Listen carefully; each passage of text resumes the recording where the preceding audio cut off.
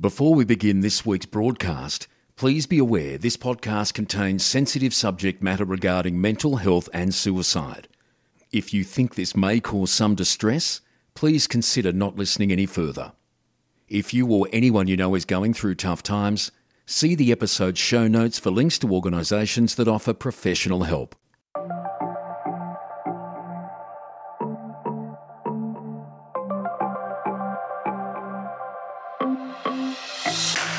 Hi everyone, and a massive welcome to the Dedicate podcast.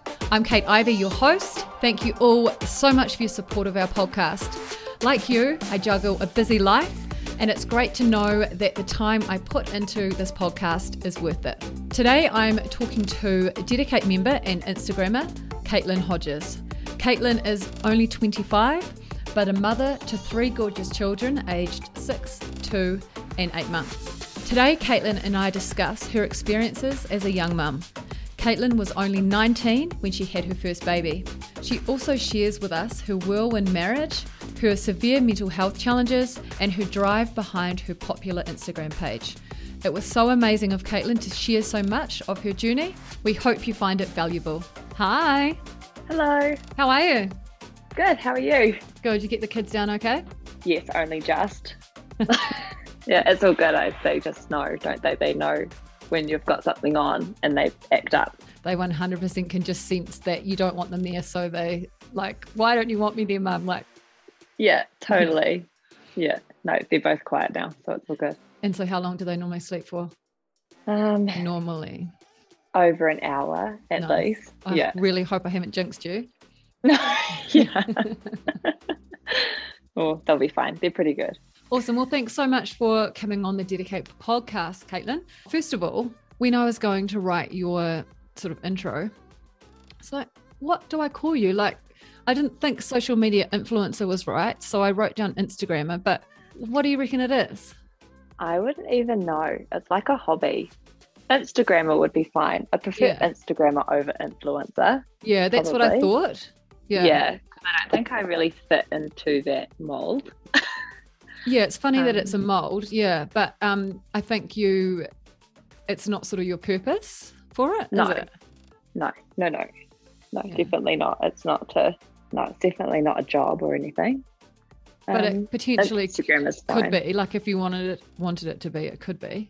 Yeah, it could be. I think maybe if I tried hard enough, but I just don't have the time. No, huge respect to you. So what Caitlyn does is you don't post it all you don't do stories on Mondays and Thursdays, so you can be completely committed to your family the rest of the time and not on your phone all the time. Yeah, and amazing. It was just more for me as well. It's amazing how much time can get sucked into you spending on your phone. It's a time suck, and it's amazing how much more time I have in the day now that I'm not glued to it. Yeah, it's a total addiction. Yeah. And I find myself, because I have to go on to my phone a bit for work, and I go on it, and I have to go on Instagram for work too. It's important to be in tune with what's happening and what's popular and who's who and all that type of thing. But go on and you forget why the hell you picked up your phone in the first place, and you just realize 10, 15 minutes has passed. Yeah, it's crazy. And the amount of times that must happen in a day, we must lose hours just. Yeah, totally. And I think because it just means that you're accessible all the time as well. Like people have access to your time and your attention. And I just kind of wanted to shut that down a little bit. Yeah. And it's worked, and it's great. It just takes the pressure off as well, which is and good. So has it influenced your engagement? Has it made it go up or down or stayed the same? Definitely down, because I'm going against all the rules. Yeah. But I wonder if when it is up, people are like, oh, there it is. And they're more engaged. It's up. Yay. Kind of waiting for the next episode to launch. Yeah, I'd like to think that the people I've made real genuine connections with, not look forward to, but enjoy knowing that I am there Monday and Thursday. And I'm sure respect it very much. Yeah, I've had some really good feedback, which has been great about it. And I as I said, it's not a job, so I don't really mind too much if it means that my engagement goes down or I'm not growing as fast as I once did. Okay, interesting. Yeah, well, it's good to know when I'm posting daily for work that it actually does help. Yeah, I think so. It just keeps you fresh in people's minds, and they're just constantly. And for a business, it's different again, isn't it? Because but it's just the lines how you reach are people. quite blurred between your life and what's business. It's all sort of mixed. Yeah. So something I'd love to talk to you about is, so you're 25, you've got 3 kids. Yes. Yeah. So being a young mum, so how old were you when you had your first baby? My eldest son I had when I just turned 19. When he was born. Yeah. So what was that experience like? I mean, I'm sure it was crazy. Scary. I feel like I still have a lot of processing to do from that whole time, because I've been his mum now for 6 years, and I feel like I'm finally just coming out of the blur, because then I've had 2 more kids, so I've been in this like young kids baby stage for a long time. And most people, I mean, I don't want to say most, but it is a majority of people between the age of 19 and 25 are carefree, doing whatever they want, and it's like that magic piece of time that you get before it all. So I totally went from being a kid to having a kid. That's kind of been my journey. So I found out I was pregnant with him in the halls of residence bathroom, like at Studville at Hamilton Uni. So these are like communal toilets.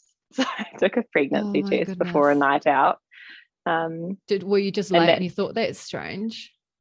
Yeah, I had just changed contraceptive pills, and then was going to go. I was a 18-year-old. I had I was only a few months turned 18, and I was about to go for a night out, and I was just like, something feels really strange. I just feel really weird. This is what I'm going to do. And I was pregnant. Isn't life crazy? Like sliding doors moments, like you were changing your contraceptive.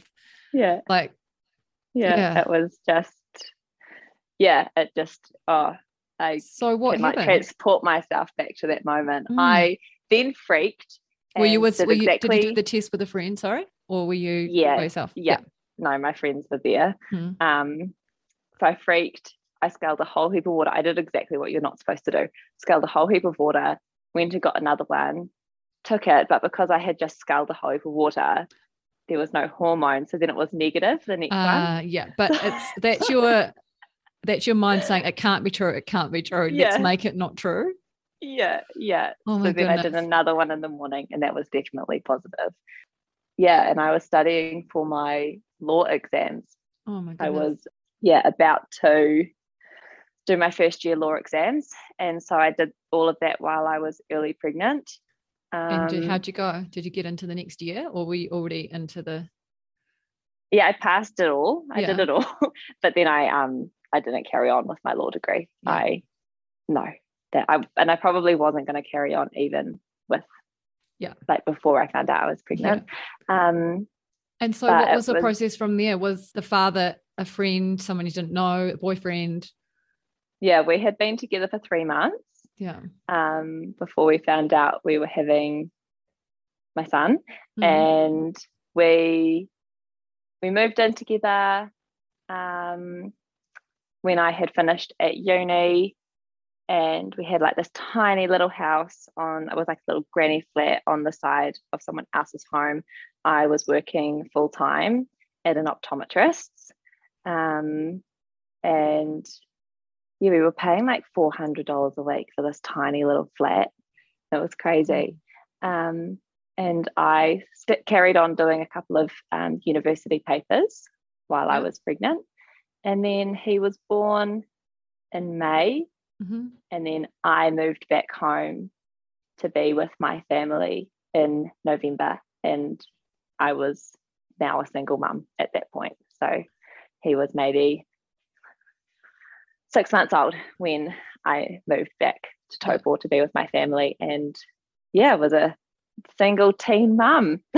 Crazy. So 1 minute you're at uni partying, doing a law degree. Next minute you're living in a flat, having a baby, and then escaping back to your parents' house.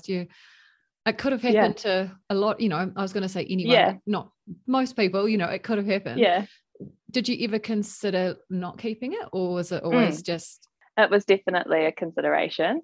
My mum is incredible. And when I told her, she was like, if this is what you want to do, we will go and get a hotel room in Hamilton. We will spend a weekend. We will go in, I think at that point I was still able to I think you could take some medication. She was like, we'll just go and get the prescription. We'll spend a weekend in a hotel, get a whole heap of movies, junk food. We'll just do it together and then, carry on. She was amazing. She still is. And I don't know if I made the decision like in my head when I think back. I don't think I ever said to myself, yes, I'm going to have this baby. Like I'm choosing to have this baby. I kind of just didn't choose the alternative. Yeah. Does that make sense? Like I totally. never was like consciously like, yes, I'm going to be a mum and I'm going to have this baby. I just didn't make the alternative decision. And so obviously there was a baby at the end of it. Yeah. And I'm just thinking about this, and I said it could have happened to anyone, and I think it did happen to a lot of people. And I think it's, some would have chosen not to continue, and making a decision like that when you're 18 or 19 and having to live with that for the rest of your life, it must be quite hard for some women out there who chose the other option to what you chose. Totally. And I think it's like any decision. You just have to give yourself some grace and just know that you can only know what you know. So at that time, you can only make a decision based on how you're feeling and what you're needing at that time. Yeah. So it's absolutely the right decision because you made it at that time when the decision was needed to be made. Yeah. Totally. And just really need to, because even now I with how my life has played out, there can still be a lot of guilt from the decision I made. Like obviously I would never ever regret having him. He's the best thing ever. But it means that like it impacts other people in my family as well. It didn't just impact me. So I know I feel a lot of guilt because my mum just felt so sad that as you say, my teens and my 20s were going to be so different to what she wanted. And I feel guilt for that. So you just have to, be so kind to yourself and forgive and just kind of release that pressure and all of that off yourself. Because you can only do what you can do. Exactly. And even though it feels pretty tough sometimes when kids are young, there's still so much life to live afterwards, so much fun to be had. It's not, a lot of people look back on those early 20s years with a lot of fond memories, but you're going to have some time at the end. And also being a young mum, the positives of that. Are there things that you've noticed that are a real benefit? I'm just really holding on to the fact that I'm going to be 40 and pretty much like my children are going to be either gone or in their late teens. Yeah, that's really cool. And I'm going to go on cruise ships and drink cocktails, and my friends, although I love them, like my friends from high school, they're going to maybe still be doing the school drop-offs. No, your 40s are going to be awesome. So awesome. No, I am looking forward to it. It will be good. You just have to find some people that are in the right stage to come on the cruise ships with you. Cruise ships with me, totally. I might be keen maybe when I'm about 45. Yeah, great. We'll get it sussed. I think I'm able to keep up with them. I feel like being younger and going through like the pregnancies and everything was probably easier, I guess, on your body, being younger. I don't know. Well, I haven't done it later, so I can only go off my experience. Yeah. And so what about the challenges? Did you get tarnished with any negative sort of brushes for being a young mum or a teen mum? You definitely get looks, but more so when I had a little baby and I was 19, and I'm a young looking person anyway, so people probably thought I was younger. I have really struggled to find a community of mums with babies similar age to him, because I think I'd go to mum groups, and as soon as they saw that I was younger, they just wouldn't, other mums wouldn't give me the time of day. So I have really struggled more so with him when he was younger to find a community, which is probably the biggest thing. Yeah. Just thinking about those mums, and they've got like limited time, and they want to go along, and they want to find someone that is completely their tribe that they can latch onto and give each other the support they need. Yeah. And I guess, that's maybe what they did. But the hard thing is, like one of my best mates is 10 years older than me. So the thing is, age shouldn't really matter. No. But I think people have preconceived ideas about younger mums, and that's true. And that's okay. That was probably what was impacting how they saw me. And I never took it really personally, because I also had a baby at 19 and I've grown up real quick. So I didn't act like a normal 19, 20-year-old. But that stereotype is pretty unfair, because most people that I know anyway were sexually active at the age of 19. So it could have happened to anyone, and it did happen to a lot of people. So why is there that? I don't know. I think there's a big difference between 19 and 15. Yes, very much so. So to then group them all into a teen group is a bit tough. But even the teen mums the mums that had babies that I know in high school, they're also incredible mothers. And incredible people, I'm sure. Yeah. So it's just, and that's kind of been one of my main things for starting the Instagram way back in the day, is I wanted to kind of show people that stereotype can be so wrong, because I did continue to work. I provided for myself and my baby by myself.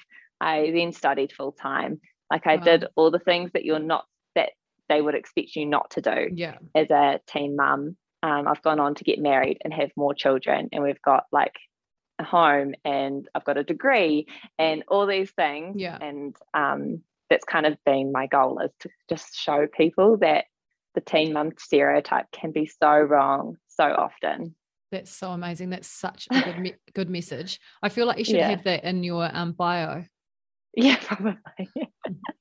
Smashing teen mum stereotypes. Yeah, exactly. Yeah. And so your story is quite interesting as well, in that, because when you first go to your page, your eldest that you had before you met your now husband, looks like he's completely genetically the same as everyone else. And there doesn't look like there is a gap in age. It just looks like the family's followed suit. Because you met and were married within a few months, was it? Yeah. So we met when my eldest was 1, and maybe 10 months, and we were married 3 months later. That is amazing. And so we did a podcast on relationships a few weeks ago, and I said to Caro and Anna, do you believe in love at first sight? So maybe I should be asking you that question. I think it was that, and so many other things. It just being young and spontaneous, which is obviously something I wasn't much of, having had a baby so young. And no one knew we were getting married. It was just us, and no one knew for 6 months after the fact. You really put your mum through the ringer, I have, a poor lady. I know, poor thing. I'm so sorry. She's a real trooper though. She's a real trooper. She sounds awesome. She's got her master's in psychology, so I'm sure she's just unpacked it all, and she's solid. She's a solid woman. Yeah. And your dad's a cop, isn't he? Yes. Yeah. Okay, Yeah. so talk us through this 3 months whirlwind, because this sounds pretty cool. Yeah, so we met through mutual friends. So he lived in Cambridge. I did my degree in Hamilton. And Sorry, what's your then degree in quickly? So I did law. Yeah. And then now I've got my degree in primary school teaching. Oh, cool. So I was in Taupo with baby, and my friend said to Tremaine, "You should text Caitlyn." Yeah. Like he knew I was a single mum. She's got a little baby and you guys would get along so great. It took a couple of weeks of him texting me to be like, because I had just started doing my primary teaching degree. Yeah. I had a 9-month-old. Yeah. I was like, no man is ever going to want me. I don't ever want to ever experience men ever again in my life. Like, I was in this really weird mindset. And so he was like, I want to come, like, just talking. And then he's like, I want to come meet you. And I was like, no way. This is a terrible idea. And then one day I went and got my hair done. And you know how it always looks amazing the minute you walk out of the salon, and then it doesn't ever look good ever again. Like, no matter how hard you try, like, that's the best it's ever going to look. And I had nowhere to go and no one to see. So I text Tremaine and I was like, okay, plan. Tonight you can come meet me tonight. So he drove down from Cambridge, so like an hour and a half drive. We went and got Hells and watched How to Train a Dragon. So random. And then I think we only caught up 2 more times and then went to Wellington, and that's when we decided to get married. And my mum was like, why would you go down to Wellington with a guy you've only met 3 times? Like, we went away for a weekend in a hotel. Let alone decide to get married to them. Yeah, so she didn't know we had decided to get married. So then we got married at the Tauranga courthouse, because my stepmom works at the Taupo courthouse, so we couldn't get married in Taupo because my stepmom works there and she would obviously see. So we had to go to Tauranga. So what made Tremaine's friends? Like, you obviously were just infatuated with each other. So whose idea was it to go as far as marriage? A weekend in Wellington, windy Wellington. I think we were just mucking around and he was just like, marry me. And I was like, okay. And then somehow a couple of weeks later, we were signing a marriage certificate in the courthouse. I just can't even, it was such a whirlwind little romance. We're married 5 years this year. Wow. I know. So it's been absolutely intense. And then the next weekend he moved down to Taupo and we were living together as a little family of 3. It's amazing. And so you were saying that you're still processing things from, having your eldest. Yeah. What about, are you still processing getting married early, or is that just completely felt right the whole time? We're in a really gritty stage because we've got, like, my eldest is 6 and then our daughter is 2 and our youngest is 8 months. So we're in this really intense season. Yeah, I remember that very clearly. Yeah. Yeah, young children kind of dictating our lives, not having a lot of time for each other. And I think we're really going to, now that we're coming out of that stage, we're realizing that we didn't really have any solid foundations when you get married so quickly. Like, our foundation is obviously we just really love each other, but, like, foundations of communication or just kind of learning how each other ticks and each other's love languages and how we can stay. When you got married, you hadn't even resolved an argument yet. And we hadn't lived together and any of those kinds of things. So I think we're really finding now that we may just have to go right back to basics and build a foundation, because loving and adoring each other is one thing, but making a solid marriage where we're both meeting each other's needs and are best friends beyond being parents is something else altogether. So I think that's our next journey. 5 years later, we're going good on you to just try and really build those foundations. Yeah. Because I mean, getting married is a serious thing. I was thinking about it because we're doing wills and trusts and stuff at the moment. And I was like, oh my goodness, like I fall in love with this guy when I'm 19, and this is where it takes you, like serious, like document signing, it's a big thing. Yeah. And I don't think I don't think we had ever considered how big it was. Yeah. For me personally, just because my parents are separated, divorced, and my parents' parents have both been divorced. I think marriage to me back then was just kind of like this.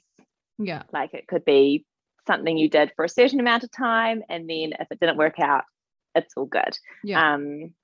I had never really had that solid experience of a really solid marriage. Yeah. So how old were you when your parents split up? I was 14. Okay, so it's quite a really tricky age. Yeah. The worst, probably. It was pretty my teens were pretty intense. So I think we're now really heavily involved in our church. So my idea of marriage has really shifted. But I can say 5 years ago when I signed that marriage certificate that I was like, if this isn't forever, then that's okay. Oh, well, it's a bit of fun. Which is definitely not the right mindset, but it's just from my life experience how I viewed it. Yeah. And so getting into your local church, was that something that you'd done previously in your life, or Tremaine had been in Tremaine's life, or together you've just decided it's the right thing for you? Yeah, neither of us have grown up in Christian households. My son went to a daycare just down the road from a church, and every time I drove past it, our church we're at now, every time I drove past it, I just felt like really called to go and see what it was about. Tremaine and I had a huge argument about it when I told him. So then I went for a couple of times first of all, and then I dragged him along. And our pastors, they've got like full sleeve tattoos. I think our pastor back then had like an eyebrow piercing and a lip piercing. So when Tremaine walked in and saw these really awesome guys with ripped jeans and denim jackets and tattoos, he was like, this isn't church. This isn't a church. And we've been there ever since. We're now youth leaders. So, and I lead our little ones program. So our 2 to 5 year olds. That's amazing. So how long has it been? Heavily involved. I want to say coming up 4 years in September. Oh, wow. So it was quite early on in the marriage. Yeah. So interestingly, I'm just dissecting this and thinking to myself, I wonder if it's the sense of community that you're drawn to that you didn't have through your mum's groups. Totally. Definitely. And you didn't have a community through university because you left. No. Now you found one. Yeah. We've got an awesome little village and everyone's just incredible. And everyone just genuinely roots for everyone else, like we all just want to see each other succeed. We all just want to see each other fulfilled and happy. And our pastors are just really, really encouraging Tremaine and I in this journey of getting these solid marriage foundations. They'll be like, here's a wee project for us. Yeah, exactly. They're like, let's dive into this and let's work some magic. That's so great. We're really grateful. Yeah, that's awesome. And so back to your eldest's father. Yeah. How did that go? Like, what went wrong there? Was it doomed from the start? Was it too much having a baby in the mix? It was definitely too much. It was definitely, I don't know if his dad was for the idea of me going through with the pregnancy. And then he made some bad choices on his part, and I then no longer trusted him or wanted to be in that position. I didn't want my son thinking that it was okay to treat someone like that in a relationship. Yeah. So, but but I think that was also when that happened. It also made me feel like I could have a way out, like I had an excuse to walk away. It didn't feel right anyway. Yeah, because things were, it was, I don't know how many relationships would withstand a teen pregnancy 3 months after you had met, while both trying to do degrees. Like, I just don't think many relationships would have coped. I don't know any. So yeah.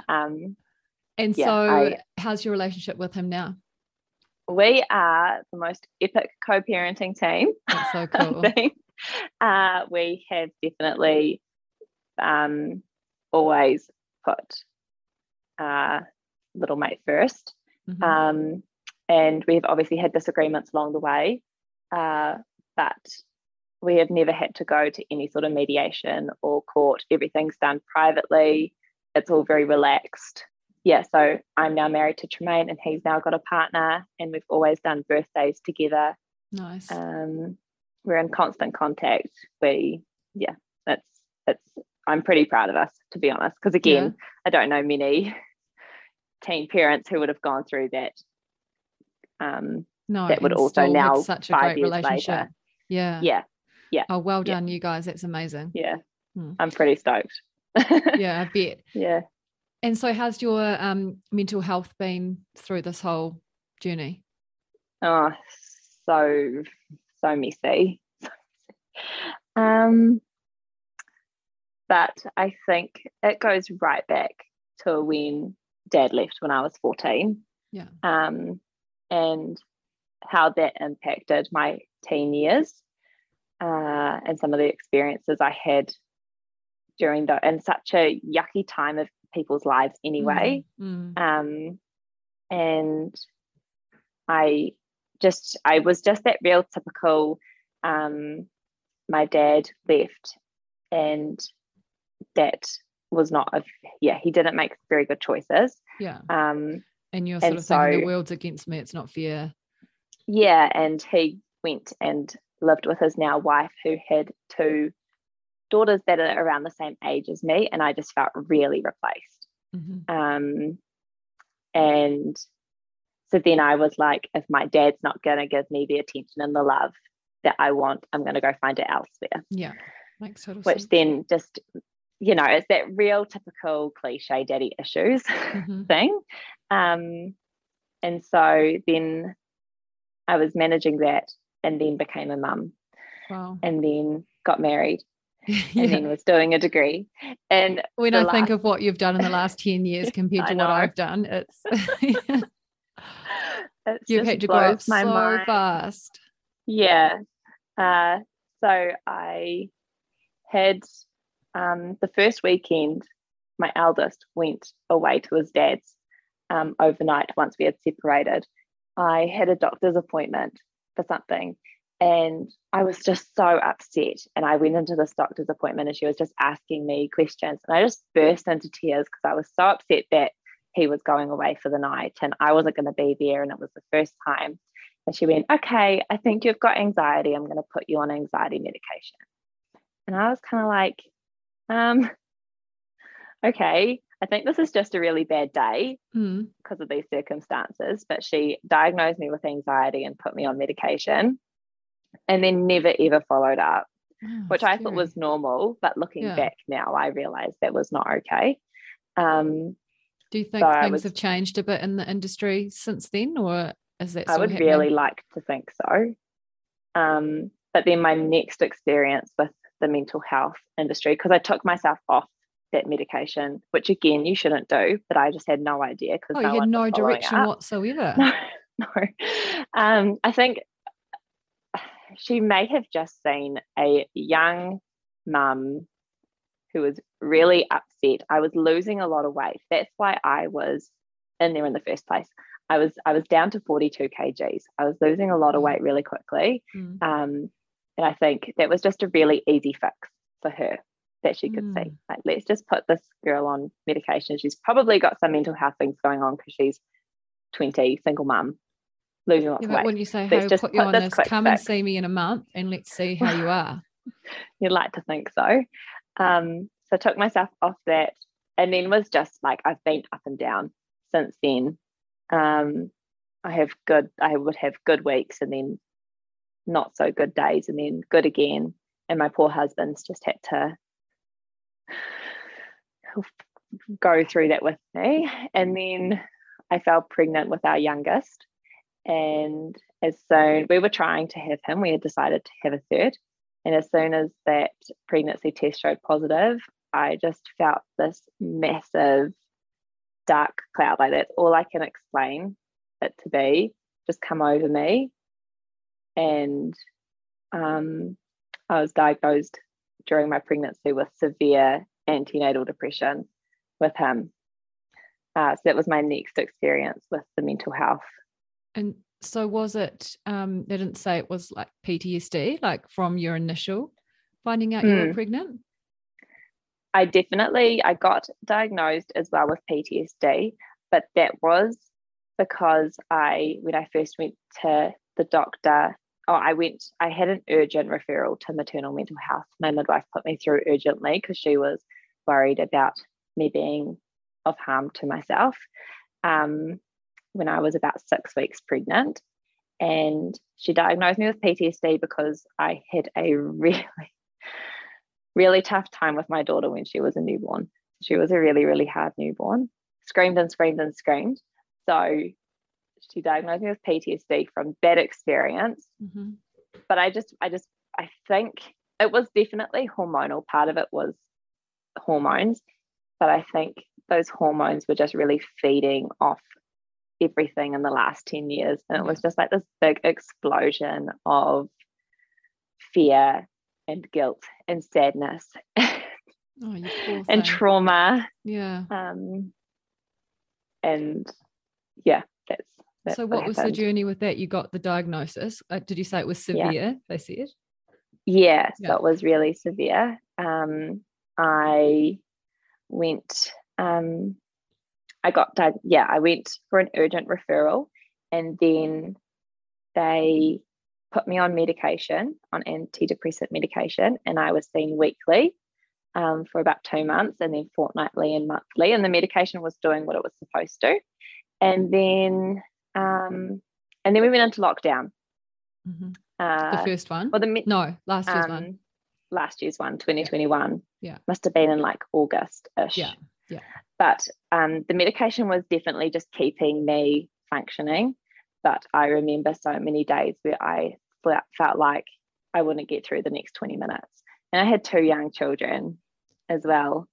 And I would go to bed every night and wish I didn't have to wake up in the morning for 9 months.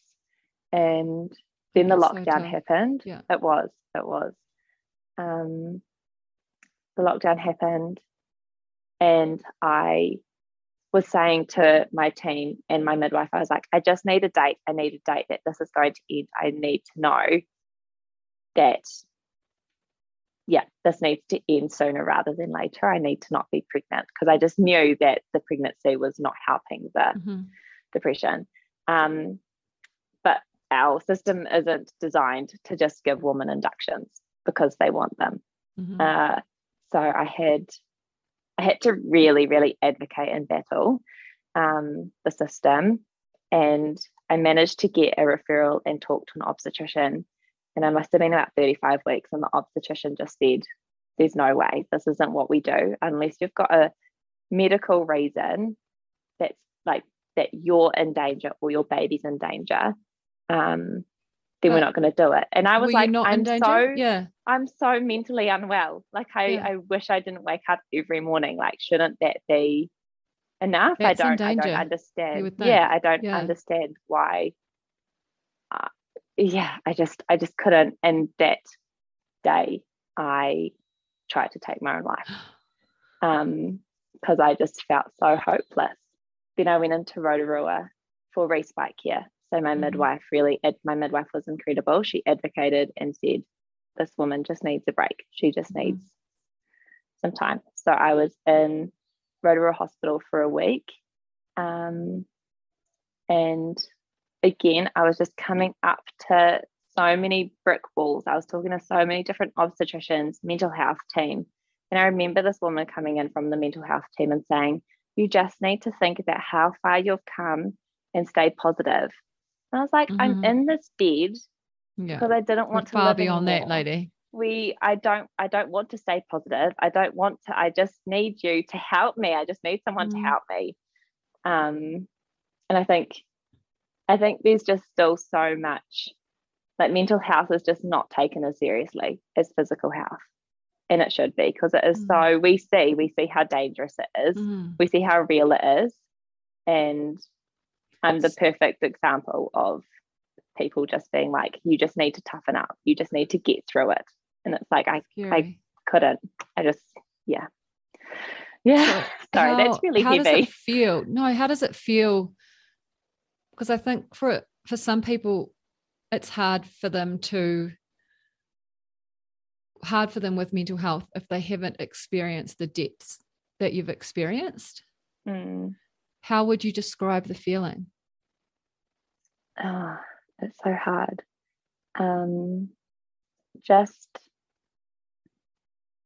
I constantly felt like I was a burden. I was able to convince myself that my kids and my husband and everyone else would be better off without me. There's just a constant dread. Like, I just felt dread for the next minute or the next day or the next time. You feel it deep within your heart and soul, don't you? It's just... Yeah. It's just something you could never understand unless you've been through it. And I wish that no one ever had to go through it. Yeah. And it's something I hope I never have to experience again. Yeah. And so did you get help? You were on medication, but it obviously was it not the right stuff, or it just wasn't working? I'm sorry, I can just hear the baby crying. No, that's all right. That's really annoying. Do you mind if I just... No, not at all. Okay, not at all. No, not fine. Okay. I just knew I would jinx you. It happens every time. Hello. Hello. Yeah, no, he's all right. So I left the hospital with an induction date a week later. Okay. So I would have been... And that's just, you knew that's what weeks. You needed. I just needed someone to listen. I think it was partly that someone actually listened to me and heard what I wanted and what I needed. And that I knew that there was that there was an end date in sight. Because I don't know, I think that was the only hope I had left, was that when the pregnancy was over, my experience with the depression would be over. Yeah. So that was kind of the last hope. And was it? Yes, he was born, and pretty much. I remember your post. Yeah. Yeah, saying it was like that it's it over. Just disappeared. Yeah. And I think he was 8 weeks old when I got discharged from the mental health team, but I also didn't hear from them. My mental health team, I didn't hear from them after I attempted to take my life. I heard from them. I don't know what the process, because my mum works in that system. With her, she's a counsellor. And she was disgusted at the way that they managed my attempt. Absolutely disgusted. She had a meeting with them and was like, how you treated my daughter, or anyone, even mattered that this was my daughter, how you treated her. The moment was disgusting and terrible. So I think I've just really seen firsthand how broken our system is. And scary, isn't it? It is. I feel like I can feel anxiety just talking about how my experience with one woman in particular. And to think how many people potentially lost their lives that wouldn't have if they'd had better care. Yeah, it gives me a physical reaction to think about that experience with that woman. Well, gosh, you were so close to being and they sent me statistic. Home. She came in, I don't know, you might want to cut this out, but she came in and she said, she didn't even introduce herself. She was part of the crisis team. And she went, so you wanted to die today, Caitlyn? Oh my goodness. And then she told me that she was making, so that was that. And I just remember feeling terrified. And then she continued to tell me that she was going to have to get oranga tamariki involved. And my children were now vulnerable children. And oh my goodness. And it's like, it just blows my mind that I was in that vulnerable position. And now, because my kids, they called my kids my protectors. So my kids were the thing that was keeping me going. They saw my kids as the thing that was getting me through each day. And then I reach breaking point. This woman comes in, and all I hear is her threatening to take my children away. And then I was home a couple of hours later. What? Like, I just can't understand how that is supposed to help someone. Did they think, what do they think, you're attention seeking or something? Or I have no idea. But is this the young mum stereotype in process? I think they're just protecting. They've got a system. They've got a set of rules. They've got a way that it's so much bigger than her, like it's the whole it's a system that's flawed, and she's society. It's everything. And I think she has a tick box. Mm-hmm. And it's how, because there was this battle between the doctors releasing me because I was physically okay, but they were supposed to release me because I was mentally okay, and no one did that part. So I think it's just, and so I'm sure they released you, but they didn't check your mental state. They checked you physically, said you're free to go, but didn't check your mental state. And this is in end of 2021. No, 2022. 21. Yeah. Like, we're not talking 20, 50 years ago. No. No. That's scary. Really scary. I can definitely, and I would love to be able to at some point make some sort of change in that system. But as I say, it's a societal, it's a generational, it's a political, it's like got so many layers. And but people need to stand up, right? And express their experiences. So have you done that? Not as much as I would like to, but I still feel very protective of myself. And your kids. And my kids. Especially when your experience was someone threatened to take your kids off you. Yeah, it still feels very real. Like it was only 9 months ago. I think I can only imagine that the people in the system also feel the hopelessness that at times that I feel looking back at that situation. Because it's just so much bigger than any of us. And hopefully one day I'll be able to see where I can make a difference. Yeah. Maybe when my kids are a little bit older, or I don't know, when I've got the capacity to do so, because I don't ever want anyone to have to go through that experience again in their most vulnerable moment. Yeah. Breaks my heart. And so just thinking about where to next, not next straight away, but just, you think about one day, do you think you'll be a teacher? You share great resources for mums. Do you think you'll ever, obviously you're a teacher to 3, probably let's say 4 people. But what about going back? Is it something you want to do? Because you did it while you were pregnant, or has life just taken a different course now? So I finished my last assessment for my degree the week before my daughter was born, and I graduated when she was 6 weeks old. So I haven't actually laughing because you've definitely smashed that stereotype. Yeah, it was. That was another whole journey. I threatened to quit a few weeks before she was born because I was like, I don't want to write a paper about the New Zealand curriculum. I want to be getting ready to have my baby. Nesting. Yeah. I almost feel bad for asking you this question with what's next. I feel like you've done enough. I think you just need to focus on what's at hand. Yeah. I think I don't know how I'd be able to do everything I do now, like with my kids, and be a teacher, because teachers are just so overworked and under-resourced. And when I went into it, I was just so naive. I was like, this is a perfect career for someone who's a single mum, because I'm going to have all the holidays and all the weekends. And then when I was in it, I was like, this isn't what I imagined. No. I'd like to use my degree, but maybe not as a teacher in a classroom. I don't know what that looks like yet. I'm kind of picturing some sort of education or mental health thing, you know, that you can help others that have been through similar things. Yeah, something will come up. Helping teen mums. Yeah.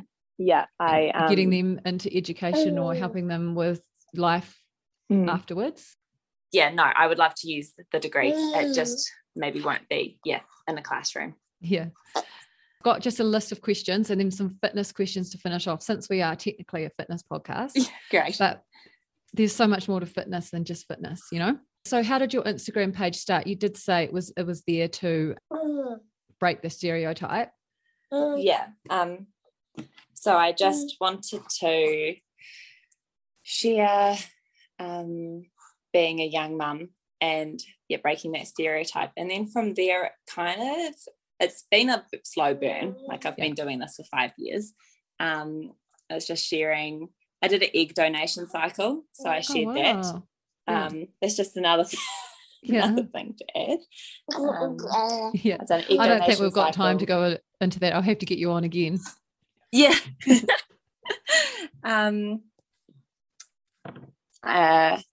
And then, I've just kind of been sharing my journey.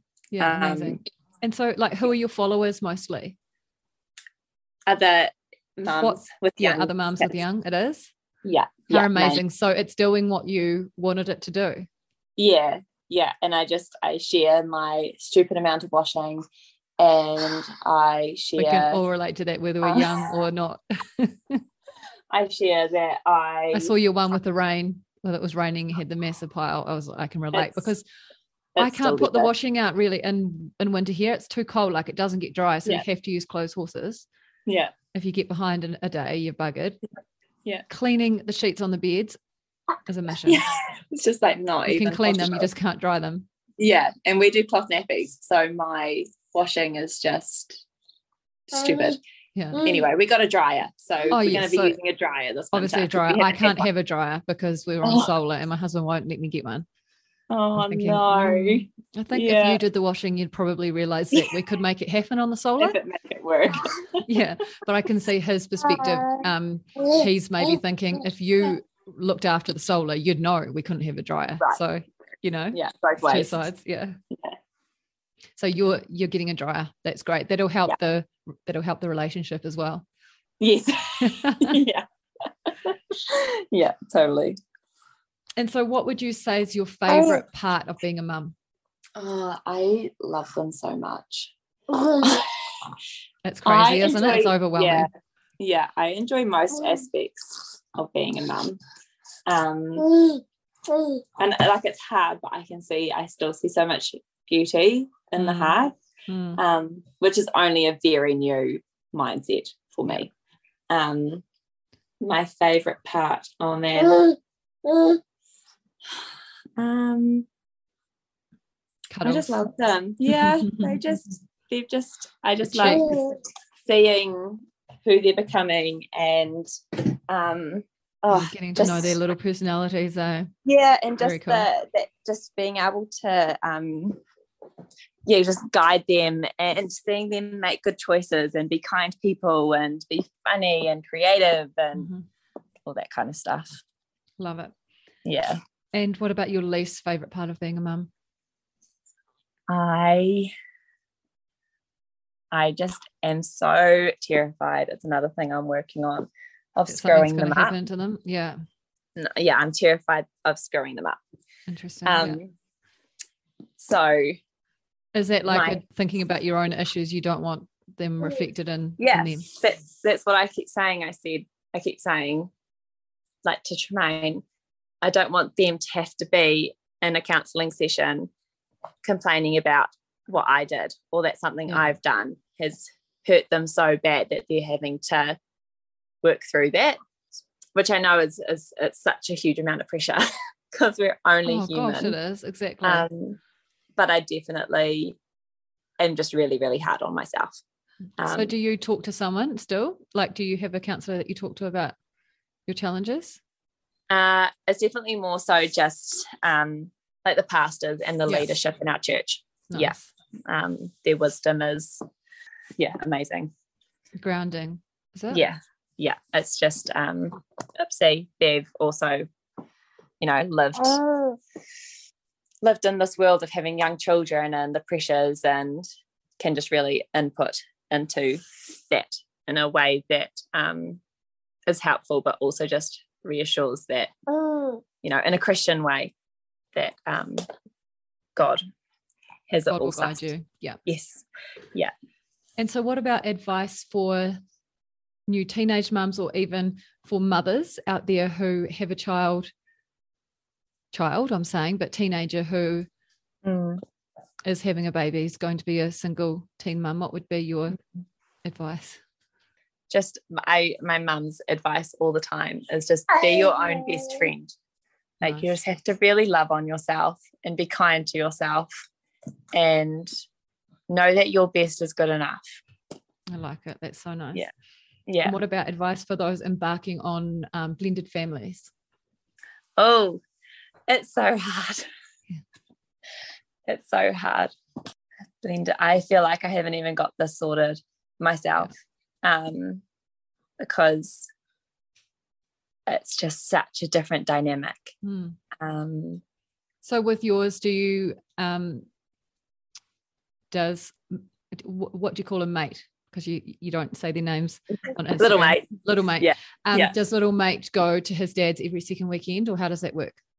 Yes, more so now. So his dad finished his degree, has gone off to police college, and then was working up and living up in Pocono. So we're based in Taupo. So sorry, where is that? He was in Pocono working. And where is that? Sorry. Just below Auckland. Okay. So it's like a 3-ish hour drive. Mm-hmm. So while he was doing that, like finishing his degree, going off to police college, Tremaine and I had little mate the majority of the time. He would go to his dad's once a month, once every 3 weeks, like it was really fluid.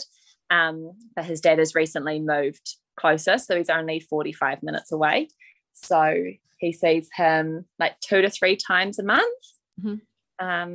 which is much more than it has been before. Yeah. So that's been really great, and we've really encouraged his dad to move closer for many, many, many years. Yeah. And then when little mate started school, that was kind of a real switch, because I was like, he's not going to be able to come up to Pocono for a weekend. He's going to be so shattered after being at school for 5 days. Yeah. I was like, you either make the decision to move closer to him, or you're hardly going to see him, sort of thing. Yeah. So that's worked out really well. In terms of co-parenting, Tremaine and I have really had to push how we feel about things aside, because it was really easy when things are hard to be like, why are we having to do the lion's share of the work? Why are we having to deal with the hard stuff? And obviously I wouldn't change it for the world, but it's so easy to be like, but the other parent just cruises in, living cruises life, out. And going on holidays and having a weekend where you can just lie in bed and watch TV. Like, when did I ever do You haven't. I haven't. So it's really easy to get into that comparison, which isn't great. But with Tremaine and I have really had to push that aside and see that what's best for little mate is, because that happens within couples that are together anyway. You get resentful of each other for them just getting on and living their lives. So it must be even more intense when you're not in a relationship with that person anymore, and maybe you're not that fond of them anymore. So you'd feel that quite intensely. Yeah. So co-parenting is just like putting, as long as everyone's safe, because I'm very aware that a lot of co-parenting situations, there can be some sort of abuse or, like real people being really unkind. And so aside from those situations, just really putting the child first in your feelings and anger and angst and frustration aside, and just trying to put respect as like the foundation of a co-parenting relationship. That's probably where we're at. We just have real mutual respect for each other. That's really nice. Yeah. Okay, fitness. So we first met each other online. When was it? 2-3 years ago? It was. Or was it lockdown? It was first lockdown. First 2020. lockdown. Yeah, you started doing Dedicate, which was super cool.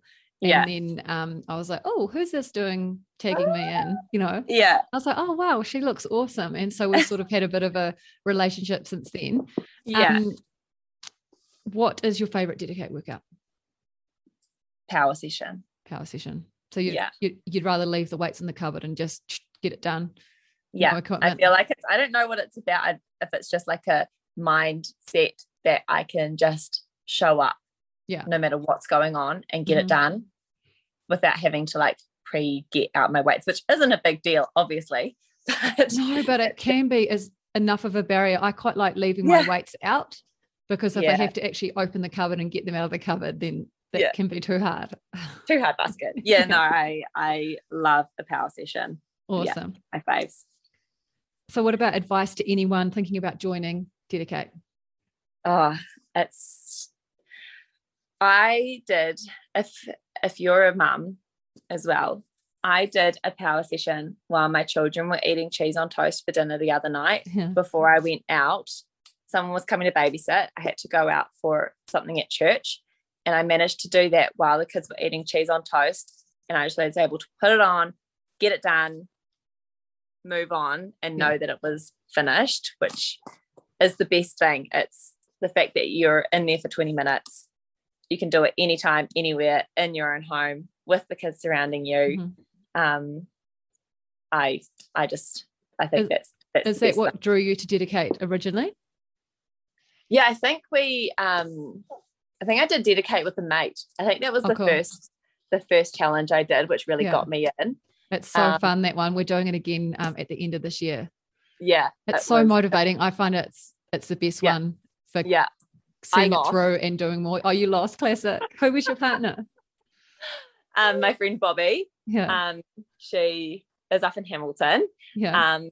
So I think I ended up getting her like a facial and a massage for winning, which almost felt better than winning, because I was like, you've done such an incredible job. That's so nice. That's the thing. It's about supporting each other as well. Yeah. It's not just winning. Yeah. It definitely made losing feel a little bit better. Yeah. I was able to like give her a treat. Yeah, that's so nice. 2 young kids too.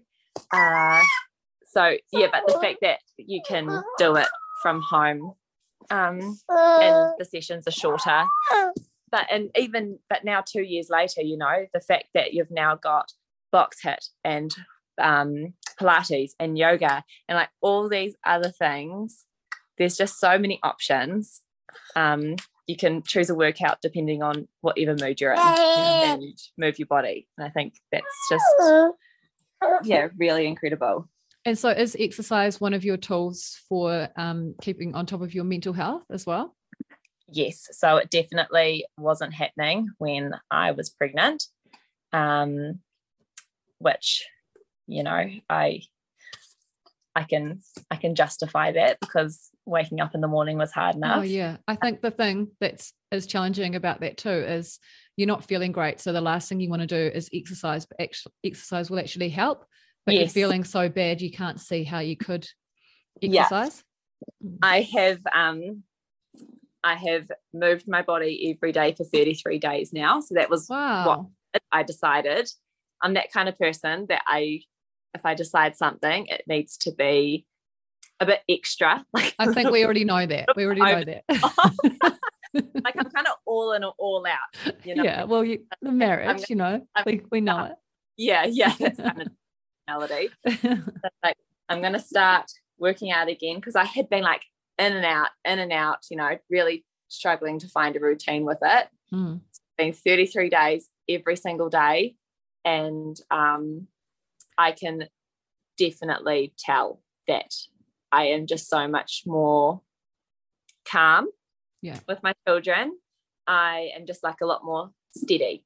Like just I just feel strong, and physically and mentally.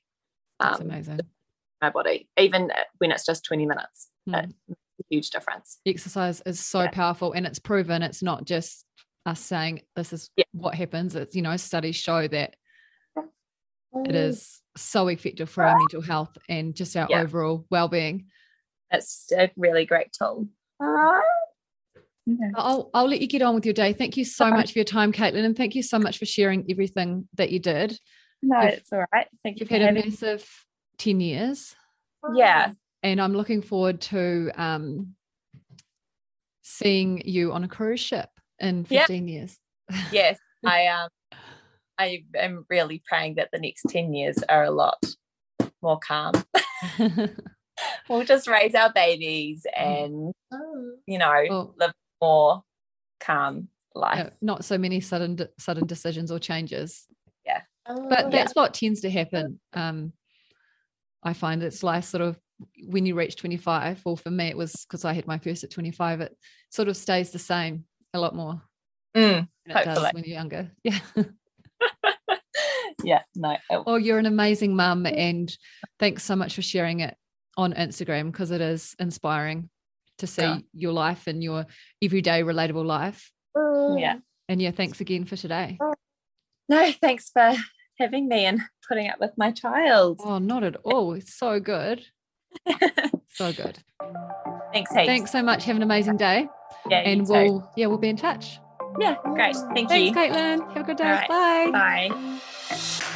Thank you all so much for listening to the Dedicate podcast. If you enjoy our podcast, we'd appreciate it so much if you would please leave a rating and review wherever you listen to your podcasts. Also, be sure to subscribe so that you're notified when new episodes launch. If you love this episode, also check out from this season, Billy Buckthorpe, Traumatizing Birth and an Illness That Left Me Bedridden for a Year.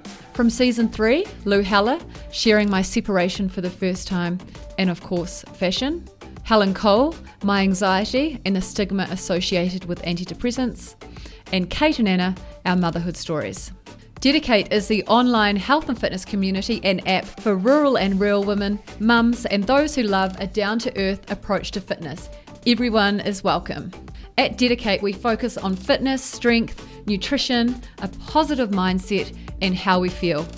It's not about fad diets and short-term weight loss, and we don't get hung up on comparing ourselves to others.